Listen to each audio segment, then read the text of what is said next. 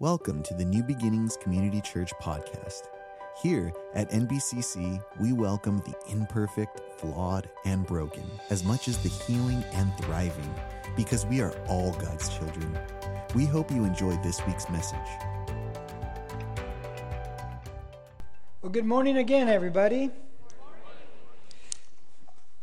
Before we begin this new series today, I want to take a few moments and I want to pray for the various crises that are happening around the world. And we know Afghanistan and trying to get our people out of there, and plus those who are helping us there. We know that is a major humanitarian effort. We know Haiti has experienced another massive earthquake, and I was in Haiti a year after the last big one, and I've seen with my own eyes in Port-au-Prince the devastation in the aftermath of the tent cities and just buildings crumbled to the ground. And when I was there in 2012, 11, maybe 2011, the unemployment rate there in Port-au-Prince, Haiti, was 85%. Bad. They're just walking around everywhere. They have nowhere to go. And we also know the hurricanes coming on shore here in Louisiana. And so there's all kinds of things that are going on that we want to pray for, and we know we've lost soldiers here. A couple are local. I know one of the soldiers, Pastor Michael, who runs our worship team, him and my son Nathan, they trained in mixed martial arts with one of the young men who was killed there in Afghanistan. So they knew him. They knew who he was. And so I just want to pray for all these things. I also want to let you know that we've set up something, because you ask me, periodic people ask me, can I give to help out? Because, look, we know that a lot of organizations, if you give to it, 90% of that money just goes to administrative costs. It just goes towards people. It never gets there. And we know that. We all know that, right? So we got to be very careful what organizations we give to. But we've set up a disaster relief tab inside of our giving online. It's called AG Disaster Relief, AG for Assemblies of God Church. But we know good organizations, one of which is Convoy of Hope right now, of which I went to Haiti with, and they're a food distribution. They bring supplies, bring fresh water. They're already on the ground in Haiti. In fact, they have a massive warehouse in Port-au-Prince. I've seen it. And they're already bringing supplies into Afghanistan, trying to help the people there. They're boots on the ground right now waiting for the hurricane. Once it passes, they're going to go into the area of Louisiana, the hardest hit areas. They're bringing the food, they're bringing the water, and they're a great organization. They are basically a silent arm of the Assemblies of God. We're an Assemblies of God church. And so it'll go to good organizations like that if you desire to give. But I want to go ahead and pray, if I could, for the situations around the world. So if you would stand up with me, and if you can't for some physical reason, don't worry about standing. No problem. You just go ahead and sit down.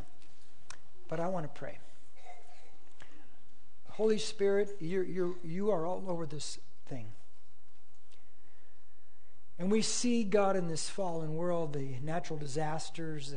God, we see what people do to people. God, I just pray that, Lord, all the supplies, all the water, all the food gets there to help. Pray for all of our Americans in Afghanistan. They all get out, and all the sympathizers who've helped us get out before they're killed.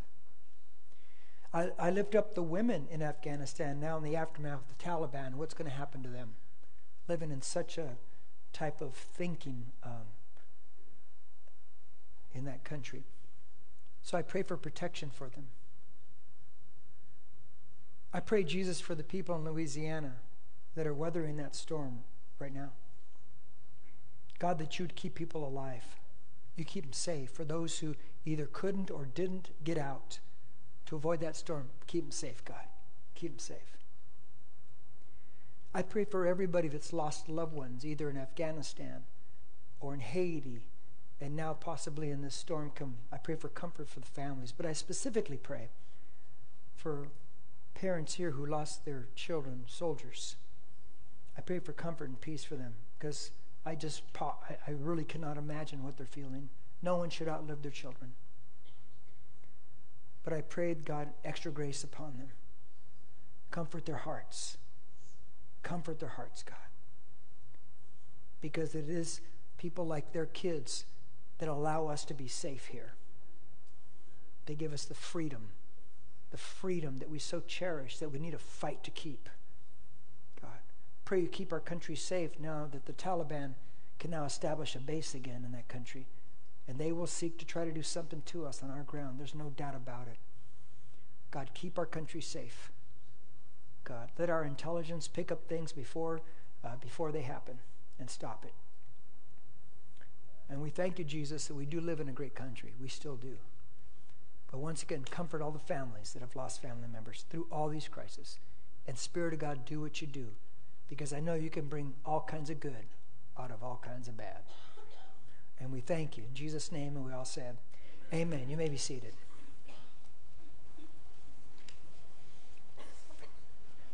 Well, thank you for coming out today. And I'm starting a new series. If it's your first time here, I'm Jim Del Campo, and I'm the senior pastor of the church.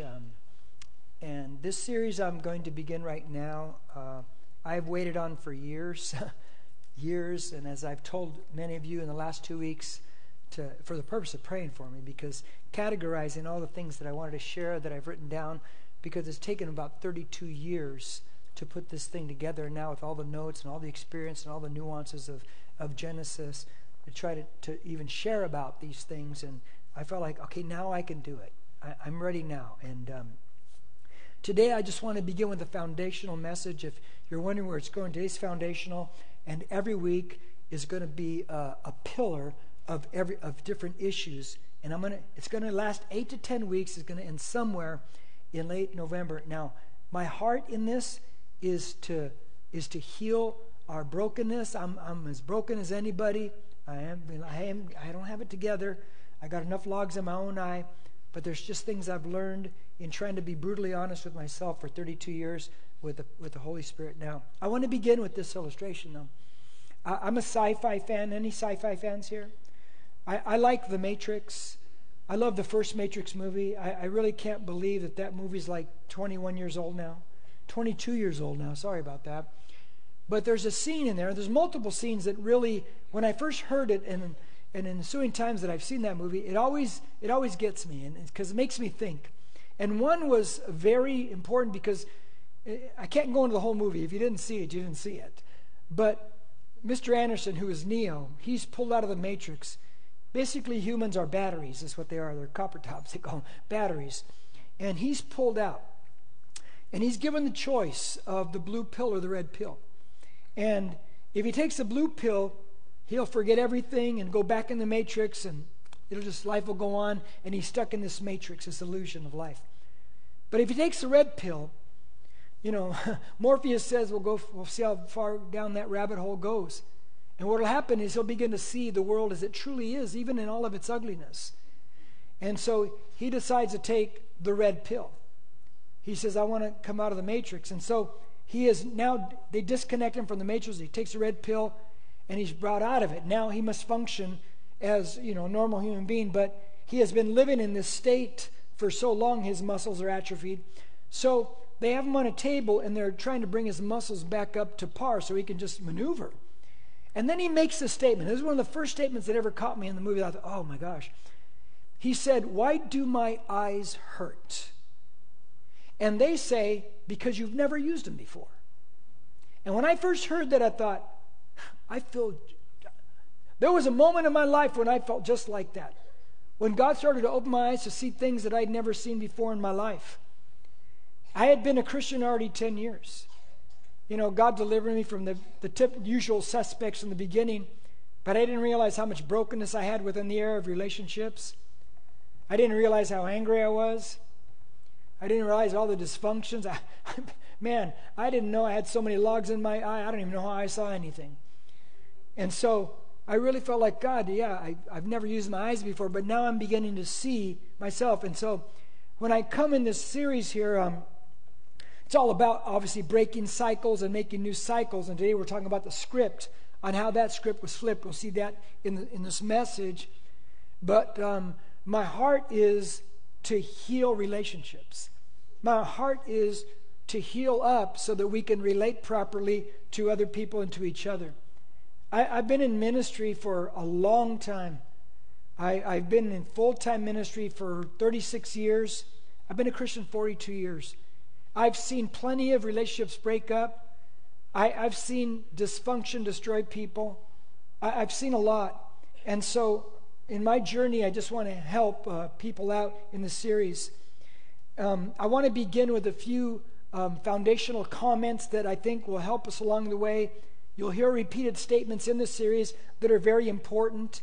And it's important to repeat things because we don't get it the first time. How many know that? You know, you tell your spouse, your kids to do something, I forgot, right? So we don't get it the first time. We're all in that boat. But I want to show you 1 Corinthians 10:13. And this is something the New Testament writer Paul writes. He says, "No temptation has taken you, and you is you and me, but such as is common to men." Say common. Good. "And God is faithful, who will not allow you to be tempted beyond what you are able, but with the temptation will provide the way of escape also, so that you will be able to endure it." Now, in the midst of this whole thing, when he's talking about how we're all tempted, and we're all tempted the same way, Satan has no new tricks, but he says it's common to man. And it took me a long time to understand and realize, wow, I never really thought about that, is that things are common to you and they are common to me in life.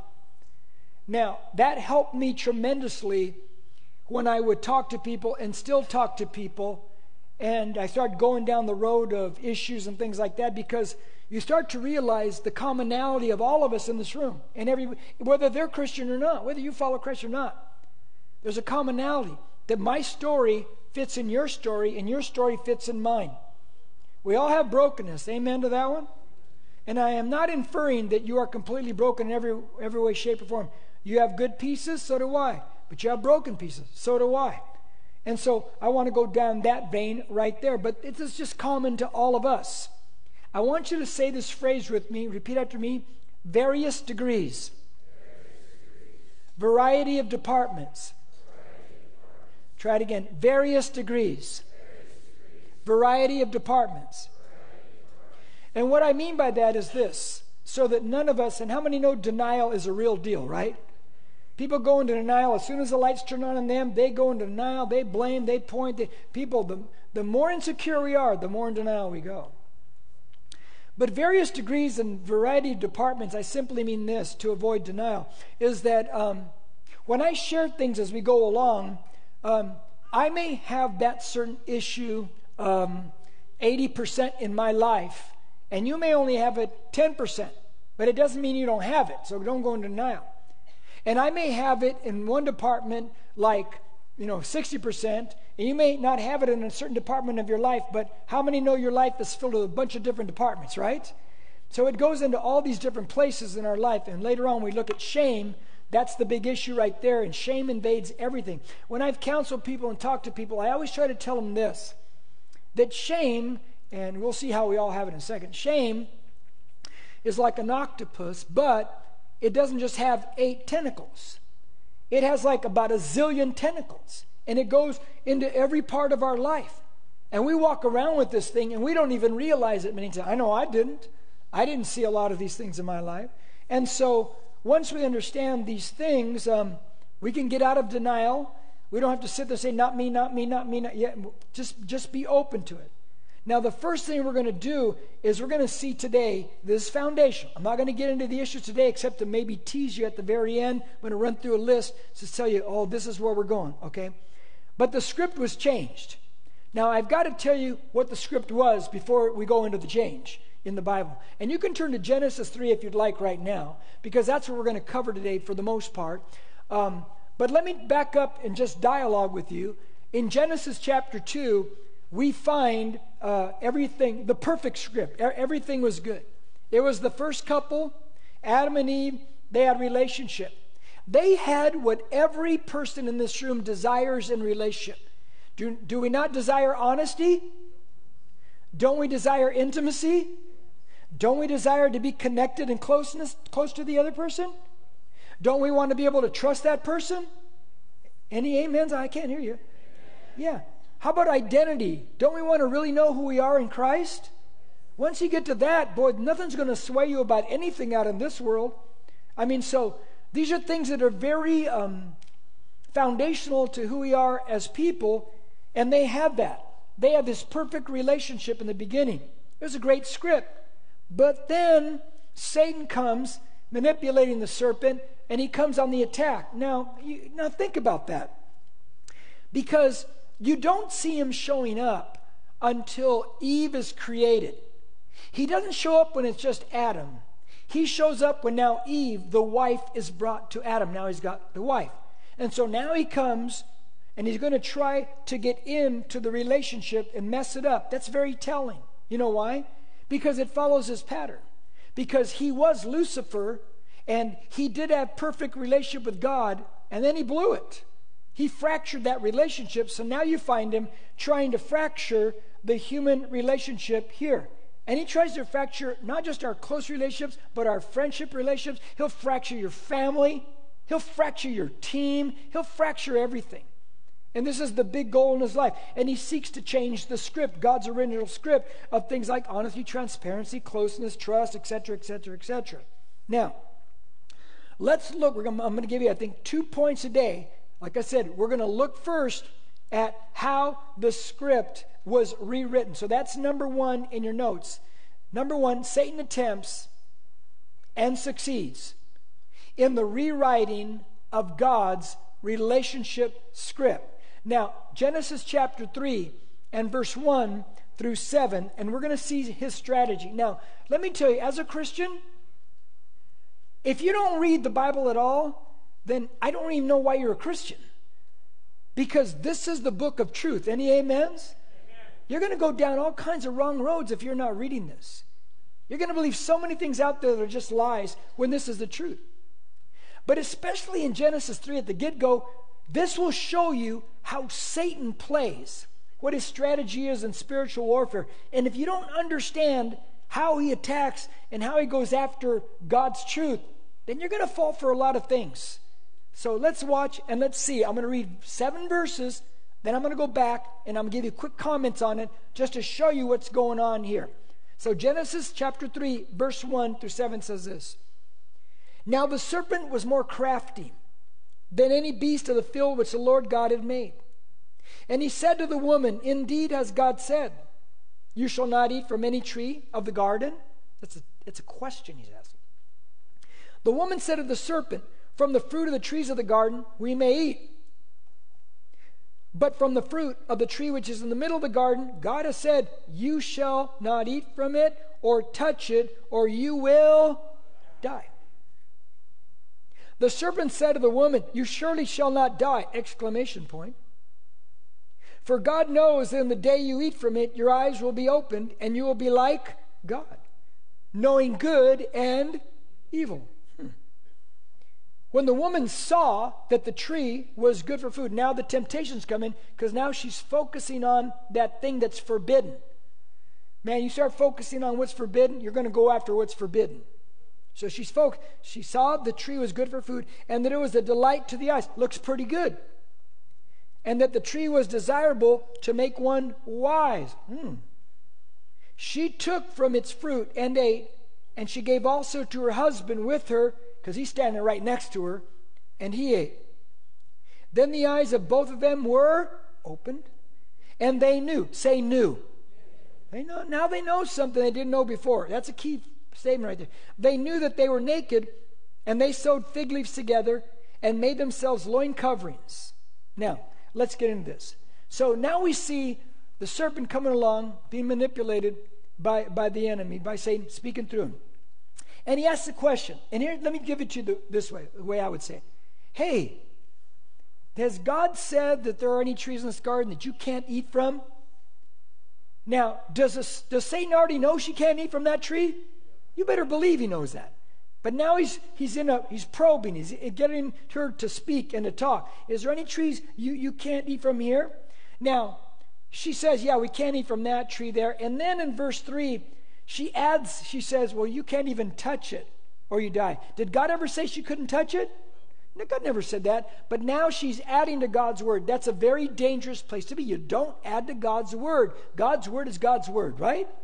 Now, And then when she says this in verse 4, now we find that Satan says, he says, you surely shall not die. Because she said, we eat it, we die. You surely shall not die. What did he just call God? God's a liar, Eve. God's lying. This book is a lie. This book is just pulling you back from something you could enjoy. God's lying to Eve.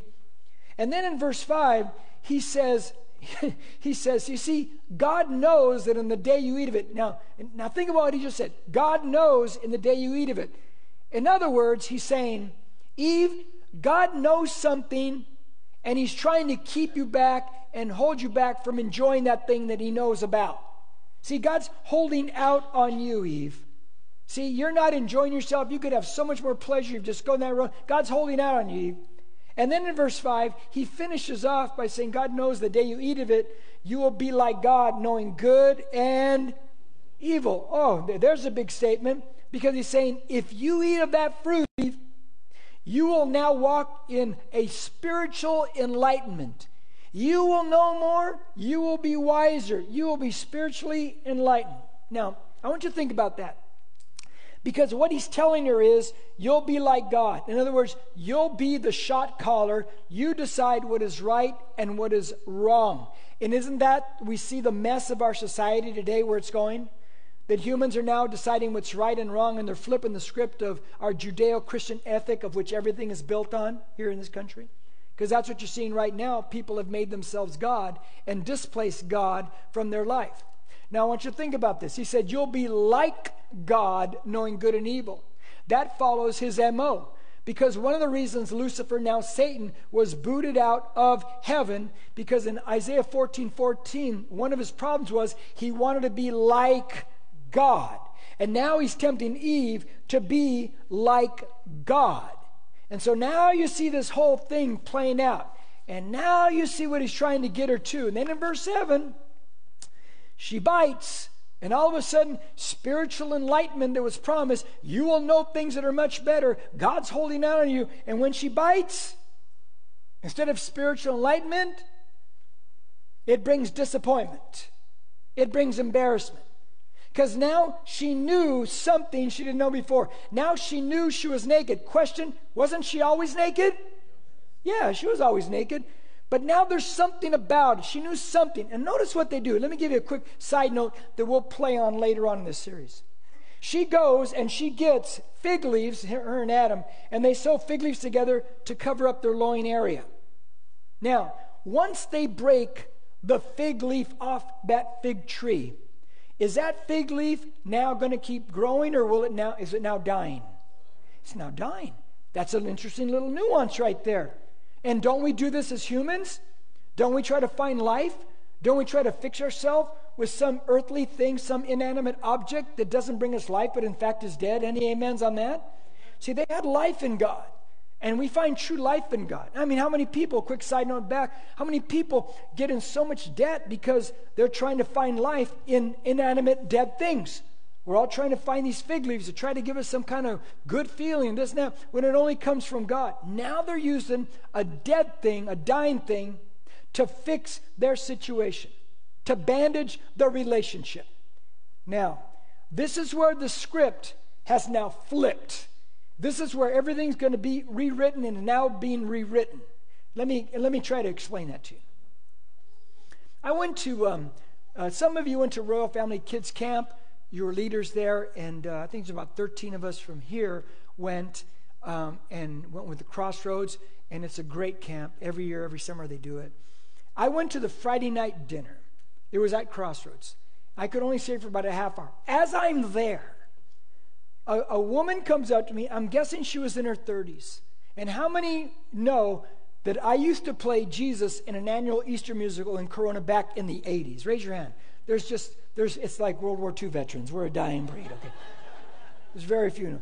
Yeah, I played it from 1980 to 91. People have asked me, you ever do that again? Jimmy will not wear a diaper in public ever again on a cross, okay? It's not going to happen. Nobody wants to see a 60-some-year-old man in a diaper, all right? Even the 60-some-year-old man don't want to see himself in a diaper. So she said that, she goes, I remember going to plays when I was a little girl. Which means what? Thank you, okay? which means I'm old. When I hear that, oh, you're a little girl, huh? Okay, thanks.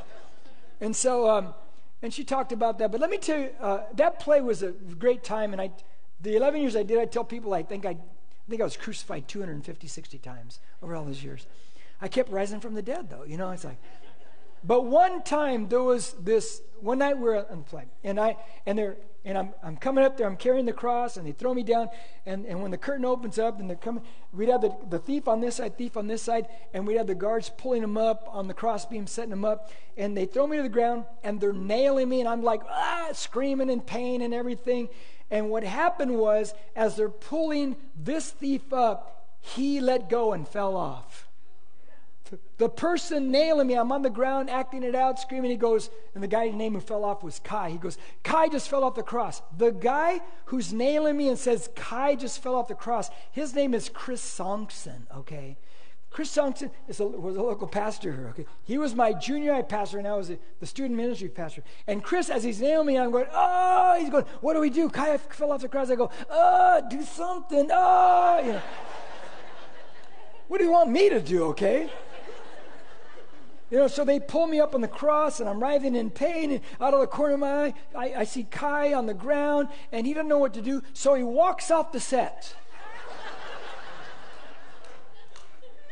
They tell him, get back out there and get on the cross.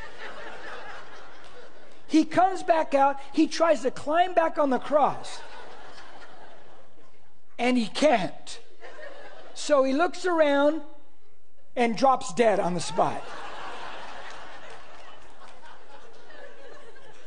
That's not even the weird part. The weird part is, like a couple days later, my brother-in-law's name is Hector. He was there at that particular performance, and he said, yeah, I told him about what happened. He goes, I thought that's the way you wrote it. Okay, let's see here. Okay. So the thief wants to be crucified so much that he got free off it, but he's going to come back in and try to climb up there, all right? I go, no, that's not in the script, all right? But here's the deal. My brother-in-law thought that was what we wanted. Not so. But how much of our life that we think is normal is actually abnormal? How many of us are walking in departments and various degrees in the script of our life, and we think that's normal? Well, that's the way my parents did it. Oh, so because that's the way they did it, that's normal? See, what happens to us is the abnormal becomes normal. Say that with me. The abnormal becomes normal. Everybody, the abnormal becomes normal. And we don't know it yet because we haven't looked in that degree or department of our life to see how it compares with what normal looks like, because we don't even know what normal looks like. So the script has now been flipped. Now, what does that mean? How does it affect Adam and Eve and the rest of us? Because we've all sinned. Well, that's point 2 in our foundational teaching here. And that is our perception of self, others, and God is rewritten. The way we perceive ourselves now, the way we perceive others and how we think they perceive us, and how we think God perceives us and we perceive God, that's all been broken. That's all distorted. Let's go back to Genesis 3 and verse 7. Watch this. Then the eyes of both of them were opened, and they knew. Say knew? They knew that they were naked, and they sewed fig leaves together, made themselves loin coverings. Now, the key emphasis there I want you to notice, and we'll get into other parts of that verse as we go along in weeks to come. They knew something, but what they now knew wasn't true. What they now knew was abnormal. What they now knew was a whole different perception of what life is. Satan promised enlightenment, and he delivered embarrassment and disappointment. And that's what they're living in. Now, let's back up and let's see what was and now what is. Let's compare. In Genesis chapter 2, verse 24 and 25, and we've just finished with the bone of my bone and flesh of my flesh stuff, but notice verse 24 and 25. When everything was right, when everything was good in relationship, it says, for this reason, a man shall leave his father and his mother. That basically means, men, cut the cord, okay? And be joined to his wife. Oh, notice join. Notice togetherness, connectedness, intimacy, right? And they shall become one flesh. Not two separate entities, but one flesh. There's closeness again. And the man and his wife are both, it's okay to say it, okay? And the man and his wife are both, doesn't that make you feel better to say that in church? And we're not ashamed. That's a big statement. Notice the connection, the intimacy, the closeness, and don't tell me that sometimes you don't feel alone in your relationships. The honesty's there, the innocence is there, the trust is there. They're not ashamed. They're naked, saying there, what you see is what you get. They're not ashamed.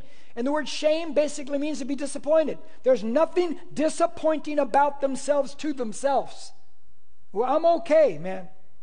Now, serpent comes in, tempts Eve. They take of the fruit they're not supposed to eat of. They bite, and all of a sudden they go, oh no, now they know something, and they got to cover up. Now shame comes into the world. Shame through sin, and everyone has sinned. Any amens? Therefore, shame transfers to everybody. Now, shame, if they were not disappointed before unashamed, now they are disappointed in themselves. Their perception of self, perception of others and how others view them, perception of God and how God views them, everything has been twisted and distorted in a moment of time. Now watch this, because I didn't connect this piece together till about, years ago. But Romans 3:23, which is a common Romans, what we call the Romans Road verse. Paul writes it, and he says this. Read it with me. 1, 2, 3. For all have sinned and fall short of the glory of God. Now, literally, we know that means because we have all sinned, therefore we're separate from God, and we cannot make it into heaven, eternity, on our own merit. We need the blood of Jesus and the life of Jesus and what he's done for us, and to put our faith in him and give our life to him to be born again, and then we can go to heaven, right? But there's got to be some other nuance to that verse. The fall short. I fall short. Not only do I fall short of God, and because I live in this fallen state, I fall short in my own thinking. I don't measure up. I don't think I'm as good as that person. Look at me. I look in the mirror like, ugh. Why would anyone want this? And there's all kinds of different nuances and different things about this that we could go on and on in. But I fall short. I just don't measure up. And that's in the shame issue. That's in the fall of mankind. Say this with me. This becomes a very key statement in the series. If I could just get people to understand this and understand it, it would change your life. Here we go. 1, 2, 3. Sin says, I've done wrong, I've done bad. Shame says, I'm wrong, I'm bad. Say it again. Sin says, I've done wrong, I've done bad. Shame says, I'm wrong, I'm bad. How many of you have heard me make that statement before? Please raise your hand. I've done it so many times in 29 and a half years. When I sin, and we all do, we say, I've done wrong. I've done bad. Shame takes that, it personalizes it, and says, I'm wrong, I'm bad. Guilt has to do with behavior. I've done wrong.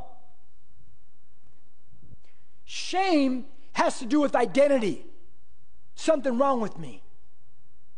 I don't measure up. I'm not good enough. I'm a fraud. I'm a this. I'm a that. You say, well, I never think that. If we sat down for a while, you start talking, I'd let you talk for 20 minutes and hang yourself, and then start asking questions, I bet you some stuff would come out. And it's not because I'm some magician. Just what it is. Think now. Just please think with me. Eve. She's physical perfection. Whoever you think is the most beautiful Hollywood starlet or Miss Universe or whatever, they're nothing compared to what Eve was. Physical perfection. She takes a bite of that fruit. Now, her physical state has not changed. Nothing about her physically has changed. But she takes a bite of that fruit, and all of a sudden, she goes, oh no, something's wrong with me. Is that crazy or what? She's physical perfection. And she bites that thing. And all of a sudden she looks at herself and says, there's something wrong with me. I just don't measure up. I've got to cover up. And this has so many implications in our life. Now she knew something like us, and what they knew is now what they're going to do. And they're going to act on this now. Because now it's invaded mankind. Everyone has sinned. Shame is a result of sin. Therefore, everyone has shame. Various degrees and variety of departments. But it's all in there. Because it's biblical, it's there. Now, this is where it gets interesting. And this is where I'm going to just tease you a bit, okay, of what's coming in the weeks to come. Some of the things that we're going to see, I'm not going to share them all right now, but just quick tease. These are teasers. You like trailers in movies? This is a trailer, okay? All of a sudden they cover up. Now there's distance in relationships. Isn't distance in relationships, isn't that fun? Not fun at all. Isn't it weird that in the fall, now work becomes more effort? But not only that, have you ever noticed that just maintaining a good, strong relationship takes work? Because we live in a fallen state. It's easy to distance. It's easy to pull apart. And how about these fig leaves? I'm going to cover up. You know why? Because the image of God that I've been creating is not good enough. I got to cover the image of God. I got to create a new image that people will accept. And I'll go for every fad and every new thing that people buy, and I'm going to put up an image, man, because I'm going to make sure people accept me. And then they hide from God. God, their perception of God is wrong. What do you think they're thinking? I bet you're thinking, God is angry with me. I'm in trouble. How many of you honestly walk around with that gut feeling of I'm in trouble? I'm in trouble. Yeah, 2 of you are honest. And then fear enters into their life. They're afraid of each other. They're afraid of God. There's no intimacy. There's no honesty. It's just diminishing right on the spot. How about this one? And then they repeat these dysfunctional relationship patterns. You ever see or watch your life for others? They keep doing the same thing over again. It's called insanity. Think it's going to get better, but it doesn't. Ever see that one? They take fig leaves, cover up to hide from each other. And then God comes, and then they jump in the trees. What do trees have? Leaves. And now you see a repeat pattern in their life of distance and dysfunction. We start repeating patterns in our life. That's another nuance of that passage right there. How about rigid control? We don't have any controllers here, right? Yeah. I'm going to stay in my trees, Adam says. God says, where are you? I'm staying in my trees. God, you want to talk to me? You're coming on my territory, my ground, my control. That's it. I control the relationship. And taken to the worst degree, boy, that is really volatile. How about this? And then they blame others. Oh, zero responsibility? I'm going to blame God. I'm going to blame it's the woman. It's that woman. Now, you want to blow up a relationship and blow up your personal growth? Start blaming. Take no responsibility whatsoever. It's everybody else's fault. Yeah, it's the way you blow up everything. Let me tell you something that I've watched in all these years of ministry. You can only gaslight a friend or a spouse for so long. You can only try to make them think they're the crazy one for so long. Because pretty soon they're going to get in a group, they're going to get around healthy people, and start to realize some things. And then one day they're going to go, you can shut up right now. I'm not going to fall for that anymore. I remember my wife telling me one day, she goes, stop it right there. I know what you're doing. I go, I'm not gaslighting, am I? No, I didn't say that. They blame God. He gave me this woman. What are they doing? They're saying, I'm a victim in the whole story, God. Boy, we live in a society of victims now, huh? And no personal responsibility anymore. I'm a victim, God. That's all I am. And how about this one? The battle for control in a marriage. Have you ever been... I don't even want to say it out loud. But anyway, in the chapter, you find that in the fall, the wife... her desires for the husband is to run after or run over, but the husband, will rule over her. Oh, I'm going to run over you. I'm going to rule over you. They move from a duet to a dictatorship. And the fight's on. No one knows what that feels like, huh? And there it is, the battle for control. We're going to examine in the next 8 to 10 weeks these and other things, and they are all interchangeable and they fit with each other. We're gonna break cycles and make new cycle. That's my goal. The question is, you want to take the red pill or the blue pill? What do you want to do? Let me tell you. Can I go back to Neo in the Matrix? There's this one scene. He's been pulled out of the Matrix for good. And he's in the car. And they're going to go see the Oracle. They go into the Matrix to go see the Oracle.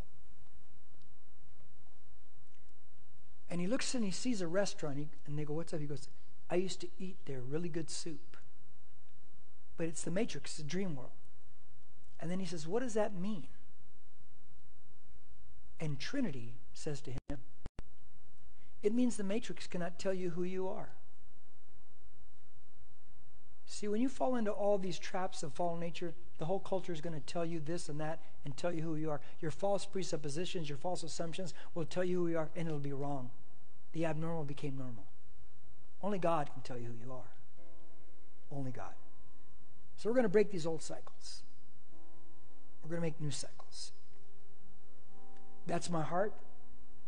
That's my goal. I'm just tired of watching marriages break up, friendships break up, because we just won't look at the log in our eyes.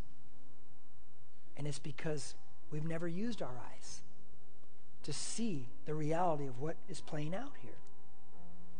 But here's how I want to close today before we worship one last song.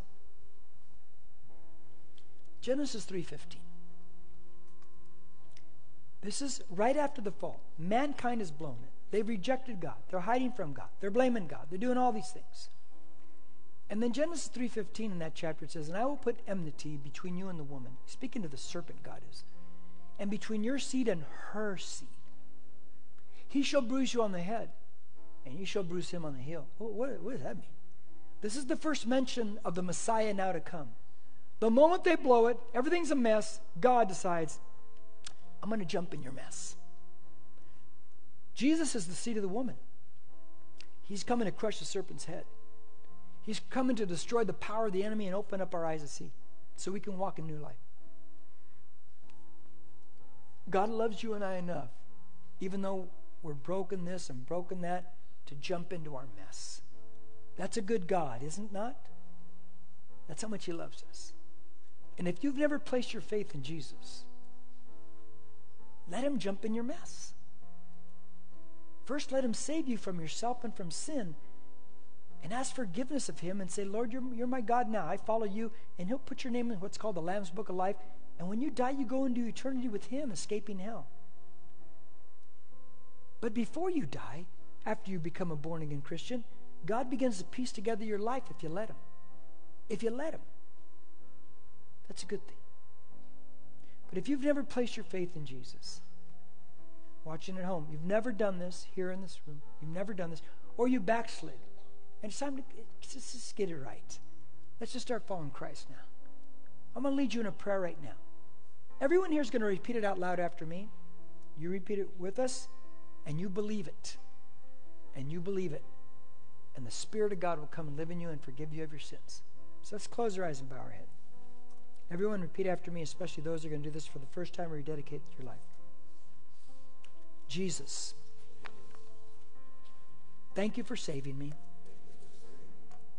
Thank you for loving me so much that you would give your life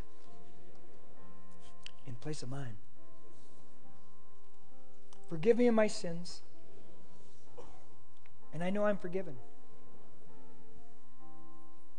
Come into my life, Holy Spirit. Start the changes. Thank you. Thank you for saving me. Thank you for jumping in my mess. Now let me pray. God, I pray for anyone who said this prayer for the first time. Yeah, it's a great thing. Or in rededication. I pray now you walk with God. Get around Christians. Got to get around Christians. They'll guide you. They'll lead you. They'll show you the way. You can talk to somebody after service, to my left, your right. They'll be there to talk with you too. Or you can get information at the Connect Center. Or you can go on our website and they'll give you next steps. But you got to do it. You can't stay by yourself. One of the fallen nature is isolation. They hid. You can't do that anymore if you want health.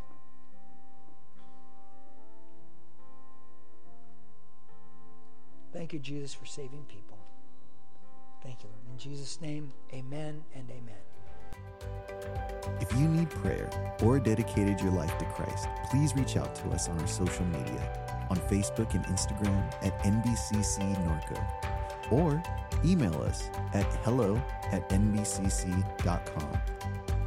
Thank you for listening.